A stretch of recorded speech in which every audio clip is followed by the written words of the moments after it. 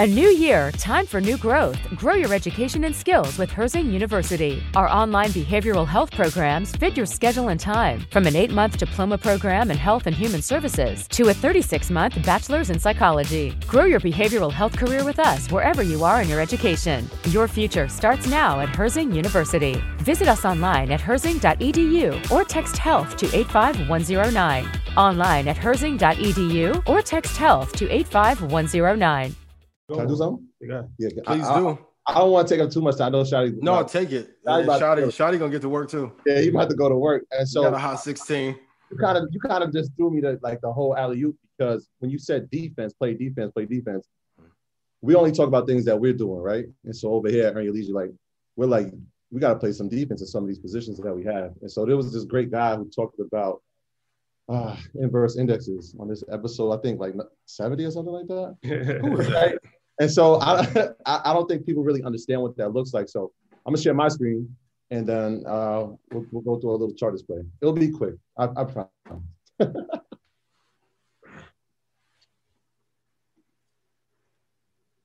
All right, we good? Thumbs up. Y'all can see the screen? Yes. Perfect. Let me go over here. Somebody was reading all my tabs. They were like, yo, Trey, what you doing on that site? But yeah, so obviously y'all know I love to use Yahoo Finance. They can hear me? Saying it's muffled. Oh, damn. Hold on, let me check the audio real quick. Yeah, we good? You can hear me good? I can hear you. All right. Yeah, we're on the computer. And so obviously I told y'all from day one, I love using the Yahoo Finance charts just because it's easier visual for me to see and to break down. And so what an inverse index does, it's kind of like hedging. So you just laid it out perfectly, right? You said there's no point of having a 200% gain is great, but if you lose 175% of it, what's the point?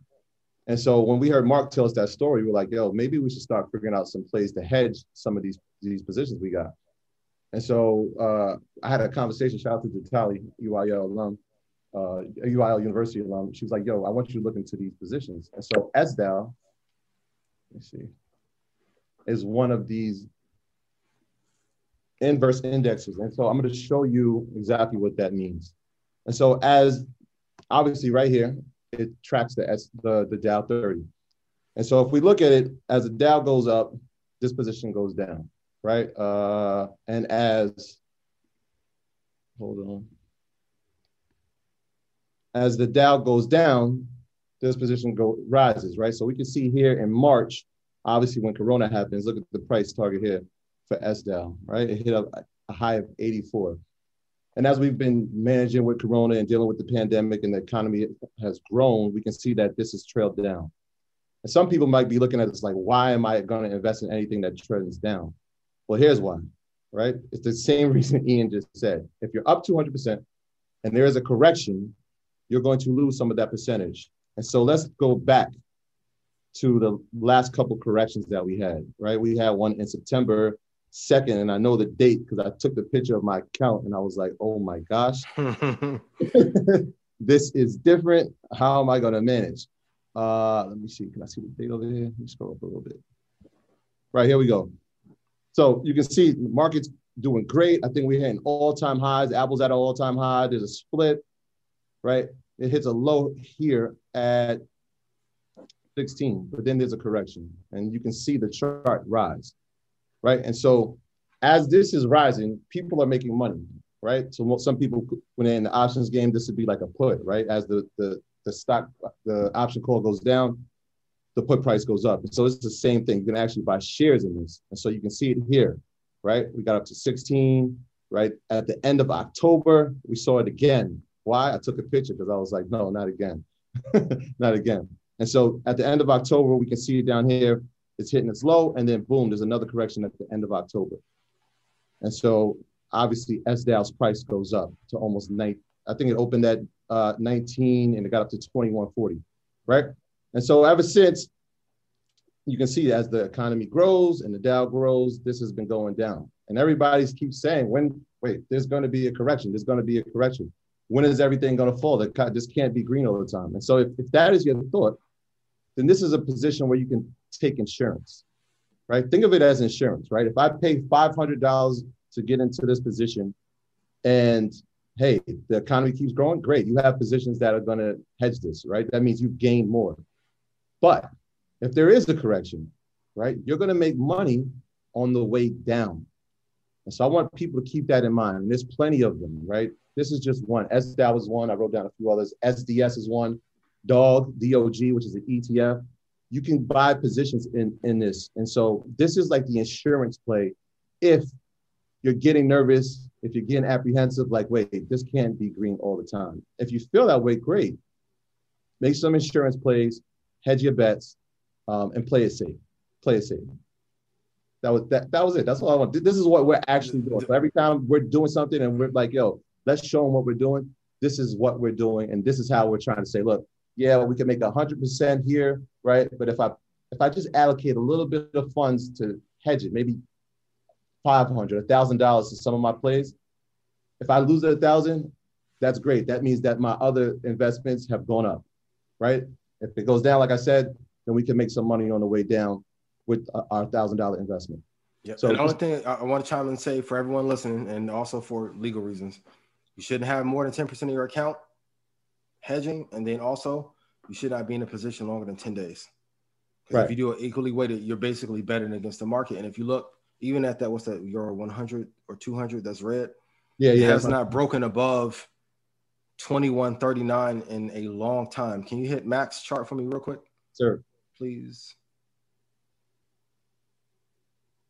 I mean, you can see this has been sloping down forever, right? But that 12,420 max line for that 200 has not been touched. So it's an inverse product, but maximum 10 days, and I wouldn't have more than 10% of your account hedging, because if you do 25% of 50, you are going to get destroyed.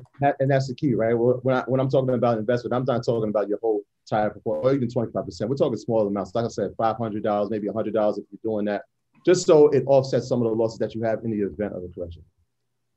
That's amazing, man. I appreciate that. Yeah. Mark Cuban spoke about that on our episode too. That got me thinking, like, wait. He was saying that, if a lot of people, he was like, right now he's hedging a lot of it. The story was like, if you haven't watched that Mark Cuban episode, you got to check it out. But, the story is legendary, how he got $5 billion in Yahoo stock, and Yahoo stock declined 93%, but he actually made more money when it declined because he had puts and he hedged his position. And he was saying when he went on CNBC, he was going on CNBC and everybody was saying like, yo, do you feel stupid? He was like, nope. He was like, because it's insurance. At the end of the day, I can sleep at night knowing that, if it falls, I'm protected. And when it did fall, not only was he protected, but he made a boatload of money. And after he told us that story, he was saying that right now he has hedges on all his stocks. And he was saying that he advises people to, at the very least, think about hedging. Because if it goes south, at least, you can recoup some funds. But if it doesn't go south, like Troy said, it's an insurance policy. So you don't put too much on the hedge, whether it's a put, whether it's an inverted ETF index, you don't put too much on it. It's like insurance, right? Like if you're paying $200 a month for your car insurance, hopefully you never get in a car accident, hopefully. But if you do get in a car accident, then you got the insurance protection. So it's the same thing. It's the same thing with the investment. So something to think about. Everybody can do what they want. Our job is not to tell you what to do, just to give you information. But something that definitely Mark Cuban made a point of saying. And he bought the market like crazy after 2003. Like he made money on Yahoo, shorted it, and then rode the market back up. Like, yeah. Once he said that, I was like, all right, there's a reason why this is happening right now. We got to start looking at this a little different. Like what Shadi said, we're not telling anybody what to do. We're going to tell you what we're actually doing. And if it can help somebody, great. If it can't, that's great too. We're just going to be 100% transparent about what we're doing. Yeah, a hedge once again, because people saying, what is a hedge? A hedge is when you're hedging your position, and whatever you have, you're investing opposite of it. So if I'm investing in the stock market, right, a hedge might be the inverted index, where I'm actually also investing that the stock market is going to go down. That's a hedge. Or you can put a put on a stock or a call. You can have, so if I have Apple stock and I think it's going to go down in the short term, I might put a put on Apple. A put is the opposite of a call, where you actually think that the stock is going to go down. That's what Mark Cuban did with his Yahoo stock. So yeah, hedging is pretty much just a security measure that you would take in case it goes opposite from the direction that you're invested in. That's pretty much a hedge. That was like an investopedia right there. That was good. Yeah, because a lot of times people only think that you can invest one way. Exactly. When you think about investments, you think about investments going up, but you can also invest in investments going down. You can make a lot of money. The Big Short, a great movie, great book. And during 2008, during the financial crisis, a few guys made billions of dollars because they bet on mortgages falling apart. Yeah. And it happened, and when it happened, they got paid out crazy. They actually had to make products. Those products wasn't even actually out. They made those products just for them. It's a very good movie. I encourage everybody to watch it. Yeah, I'm gonna drop a link to where you guys can go and back test what allocation would be right for you, so you're just not hearing it. You can go to Portfolio Visualizer though, and go to Backtest Portfolio, and see if you hedge 10% of your portfolio versus what you have now. How well it would do, and then also bonds. Like bonds is a good way to hedge as well. Yeah. But play with that and see what allocation is right for you based on where you are financially, so you're not just running out and doing something incredibly risky. And gold used to be a hedge too, but now gold is kind of moving in the same direction. So yeah. I don't know if that's a hedge anymore. But that's also, so you can also have different allocations. Yeah, we can do a whole EY University class about hedging, because it's actually a lot more. Now that I'm thinking about it, there's a lot of different ways how you can hedge. And also insurance, but people don't talk about insurance or act like. Say that. Yeah. I was just about to say, that's crazy. I was just about to say that, like, a whole life insurance definitely is a hedge. I know everybody's going to jump in the comments like, don't buy whole life. Da, da, da, da. We're not here to tell you what to do, but it definitely can be used as a hedge because it's not dependent on the stock market. It's guaranteed and it's through dividends. So when the stock market goes down, whole life policy, the cash value can still go up. So yeah, fixed interest investments definitely can be a hedge, not only against inflation. So you can hedge against inflation as well. This is an ongoing conversation. We can have a whole conversation about this, but yeah, there's more than one way to skin a cat. So Ian was saying, as far as me, I'm still practicing as an advisor. People might not know that, but I still have my financial planning business. So he thought it would be a good idea if I kind of give like an example of what somebody would do if they came into, a windfall of money. Because we always talk about like a portfolio and to diversify, but it's like, what does that mean? Like, you know what I mean? So it's like, all right, this is like a sample of what I would, recommend a client to do. Now, once again, everybody's situation is different. This is just the general idea framework. If somebody like came into my office and I had a conversation, but I just wanted to kind of give you kind of framework of like a financial plan, because we haven't really talked about it like that too much. So like a financial plan. So we picked the magical number, $1 million. So, and picked a 35-year-old, right? 35-year-old for $1 million. So if you have $1 million, say in a life insurance policy, that was, you got, the reason why I say the life insurance, because it's tax-free. So you'll get $1 million. There's no tax that you have to pay. So out of that $1 million, the first thing that I would suggest somebody to do is pay off debt. The first thing. So, the average American household has $5,700 of credit card debt. And depending on where you live in the country, that's even low. Like, you know what I mean? Like a lot of people have a lot higher than that. But I would take at least $10,000 and pay off credit, especially credit card debt. That would be like the first thing that I would do. Then I will put money in the savings, online savings account. So, $3,500 is the average American savings, $3,500. So we talk about stocks and we talk about, long-term investing. But me personally, I don't feel like anybody should invest before they have their credit card debt paid off, if it's reasonable, and savings. You got to learn to save. Cash is trash, very true. But you have to have some money in savings, because what happens is that if you don't have money in savings, your investments become your savings account. So when your tire blows or you get sick or your dog needs to go to the veterinarian, all of these things, you got to have an emergency fund. You got to. So I'm a big proponent in having at least 6 months of living expenses in an emergency fund. So I will put $50,000 into an online savings account. Reason why I say online savings account, it has a higher interest rate, slightly higher than brick and mortar.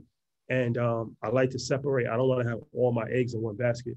So like me, I bank with Chase, but I have my online savings with Capital One.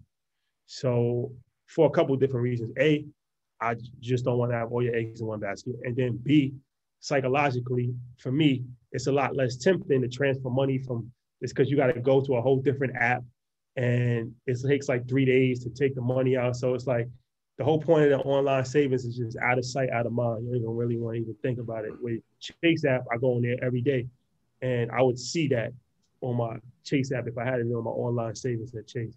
So that's just something to think about. I will put $75,000 into a 529 plan. The reason why I say $75,000 if the person had kids, because now you can front load the 529 5 years. Mm-hmm. So that allows you to put a maximum amount. And whenever you get a lump sum like that, you always want a compounding interest. So the more money you can put in up front, the better. So I will front load it for 5 years. Now, when you front load it, you can't put more money in for 5 years, but at least you have that $75,000 right away that's working. And, depending on the state that you live in, you get a state tax deduction for 529 plans as well. So we talked about that. I would put $75,000 into an UTMA. The reason why the UTMA, not the 529, is that you want to diversify. 529 is great for college and education, but what if your kid doesn't want to go to college? Or what if, you know what I'm saying? Like anything can happen. So the UTMA just provides more flexibility. And, I would invest in something that we've talked about before, like a future, an ETF that is broad range, get broad range exposure to the stock market, to a lot of the top tier companies. So you don't have to risk it with penny stocks or something like that. It's your kid's future. You don't want to take too much risk with that. Life insurance is something that you definitely need to have. It's an important part of the financial planning process. So no matter how you go about it, whether you get term insurance, if you're 35, you can probably get $1 million term insurance policy for $600 a year. Mm-hmm. You're healthy. If you're in good shape, you get like $600 a year. Now, granted, you're not going to make any money off that because it's term and it only lasts let's say 20 years, but 20 years is still a long time. You know what I mean? So it's like, I personally think that $1 million is something that at the very least, most people in today's society should try to aim for when it comes to life insurance size. Because if you think about it, you're taking care of a family or at least one child. $1 million is not really that much money in the grand scheme of things because it's like that has to last their whole life. That's replacing your earning potential. Mm-hmm. So if you make $100,000 a year, $1 million covers 10 years of your salary. Yeah. So you look at it from that standpoint. So the life insurance is something I definitely would encourage. Like I said, you can do term, you can do whole life. That's a whole conversation within itself. I would probably put $100,000 into a DIA. A DIA, a lot of people might not be familiar with that is called a deferred income annuity. So these are the DIAs are great plays, especially for retirement or long-term. Like this is why when you see a lot of athletes get contracts, some of them, they get DIAs. One of probably the most famous DIA in our recent time is Allen Iverson. So a lot of people are very familiar with that Reebok contract where I think it pays him the lifetime contract, 1.5 million, starting in 2 years, he gets 1.5 million for the rest of his life. What they did with that was that it was part of his contract that a portion of the money that was paid to him went into a DIA, which is a deferred income annuity. So it sits in an annuity contract and it could be set up for 15, 20, 30, however long you want. But let's say you put $10 million into a DIA, and then in 15 years, now that 10 million will pay a lifetime income of $1 million, right? Yeah. So it's similar to how lottery, you can do the same thing with lottery. So that's great because now you defer. So it's like if you blow everything, and at least you got that coming to you every single year. So especially for lump sum, people that have lump sum amounts of money, the DIA is definitely a great idea. After that, I would invest $400,000 into the market, a split between ETF and tech stocks, even some mutual funds. So like FK, and X, we talked about that, XLK, XLY, SMH, the regulars. Tech stocks, the obvious, Apple, Microsoft, Tesla, Amazon, things of that nature, because it's you don't really necessarily have to try to hit home runs when you guarantee doubles. You know what I'm saying? Yeah. You guarantee the double you're guaranteed to have 20 points every game. You don't need to try to score 50. So in my brain, those all make sense. They all have strong track records. They're all going to be here for a long time. The next 150,000, I would take more risk with if that's what you want to do. You can allocate that to stock options. You can allocate that to cryptocurrency, to future trading, to a little bit more like risky ETFs. Not risky, but like, you know, like a TAN or IBB, if you want to look at like biotech or renewable energy, where I don't want to say that that's risky because I believe in biotech and renewable energy, but it's a lot that goes into play with that, right? It's a lot of variables, whether the political standpoint, whether the, you know, the drugs work for the biotech industry, it's still more volatile in the next 10 years than, you know, a QQQ would be, or a Franklin Dimotech fund. And then the next $140,000 I would have as alternative cash money. So you might want to, you know, start a business, or you might want to invest in real estate, or, you know, you might want to do a variety of different things outside of just regular investment. From that standpoint, I would allocate that. So that's my breakdown. That's my $1 million breakdown. That's $1 million worth of gain. Yeah, that's my. What percentage of the deal does that give per year? Like, what's the average return? Yeah, so it really depends, because there's a few different factors on like how long you leave it in. It really depends on really how long you leave it in, and the interest rate that the insurance company pays. So we really have to run what's called like an illustration to actually give like a real spot on answer to that question. But you know, usually it will grow in a fixed capacity and around like 3 to 4 to 5% annually rate of return on that type of product. So you can kind of compound that over the course of 10 years, 20 years, 30 years, something like that. And then that's what you'll get. And as you guys come into these lump sums, you want safety. Like, you think that you would just throw it all to the wind and be like, hey, let me just put it all in one company. But if you lose it, and people don't think that financial ruin can hurt you, but like every recession, people die, commit suicide. People make bad investments, get hurt, like lose your career. So the more money you accumulate, the safer that you want to be. I know some of you are in a growth phase and you're looking to grow, but even with that, you still need to go look at what the drawdown of those companies are. Because if a company is drawing down 28%, 30% every 2 years, is not a place that you want to. Because what if you hit it hard 2020, 2021, and next year you put your money into that risky asset set, and now you give up 2 years of your life and all this hard work and study. The more money you accumulate, please, like, go to safer vehicles that are available to you. And you know what? Another thing too is that so you can really use that type of formula for any amount of money, right? If you have 100,000, if you have 50,000, right? Like, so what you do is you just lower the amount of money relative to how much money you have. So if you have 100,000, if you have $50,000, right? Obviously, you're not going to be able to invest $400,000 if you have $50,000, but you would do the same thing. So if you had 100,000, I wouldn't really recommend more than like 15% of that into the more riskier type of investments. So that would mean $15,000 will go into your crypto futures options bucket, right? And then you might put, you know, $10,000 or $30,000 into your kid's college fund. Or, you know, so it's like if you got $10,000, you might invest $1,500 into Bitcoin, and then you might invest $3,000 into your kid's college fund. So the numbers really aren't the most important thing. Just wanted to use $1 million because that's a nice round number, and that's something that a lot of people aspire to become millionaires. So it's like, all right, you always hear these stories about these athletes, entertainers, and everybody, you know, criticizes them. But it's like, all right, when you get there, because, you know, you can get there too. It's not like it's impossible to get $1 million. So when you get there, you got to be prepared. Like the worst thing that can happen is that you get there and you're not prepared. And then you have no plan. Oh my God. Yeah. Yeah. What happens from here? If you don't have the plan, two things are going to happen. You're going to end up blowing it, or you're going to be so scared that you're just going to have it in your savings account. To do anything. Frightened, you be scared out your mind. The worst thing is to be scared with money. And it's like you have money, you waited your whole life to get money, you got it, and now you're scared to death because you don't want to lose it. Hold on. Yep, there's another game on the side of the fence once you acquire it. I'd rather you guys learn this now than when it's too late.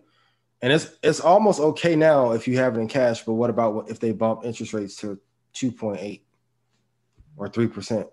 Like, inflation is going to eat you alive. My graduates from my school being Forbes, bag drop. Bag drop. A mic drop, bag drop. Bag drop.